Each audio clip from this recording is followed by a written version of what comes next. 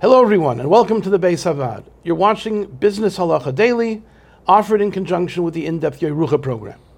My name is Nosson Kaiser. I'm the editor-in-chief of the Beis Havad Halacha Journal, and I have the pleasure and privilege of being joined today by Rav Chaim Weg, the Rosh Kollel of the Beis Havad's Choshen Mishpat Kollel Zichron Gershon. Someone asked a question.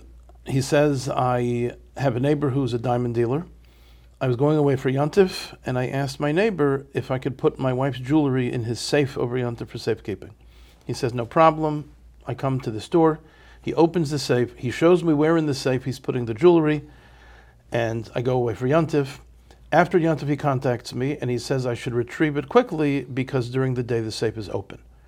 I don't come for another few days. When I get there, we look in the safe, the jewelry is gone. Can I hold him responsible for my wife's jewelry? There's a fascinating Nesivis which discusses a similar case. And the Nesivis explains that the reason why a shomer is responsible to pay if he's negligent is because since he obligated himself to watch the object, and he did not fulfill his obligation to watch the object, so therefore, if the object gets lost, he has to pay for the lost object. However, in such a situation, the diamond dealer, the owner of the store, he never accepted upon himself to watch it, because once the diamonds are in the safe, no watching is necessary. When it's not, I have to watch it, I have to secure it, I have to lock the door, so then I was being kabbalah on myself, I accept myself responsibility to do so, for me to go ahead to watch it. If I don't do that, then I have to pay for it. When I agree for you to put something directly into my safe, in a specific part of my safe, and I do not commit myself to any involvement whatsoever, so the safe is watching it and not me.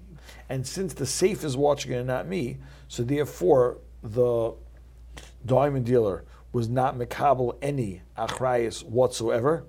The safe was watching it, not the diamond dealer. There's no negligence on his part.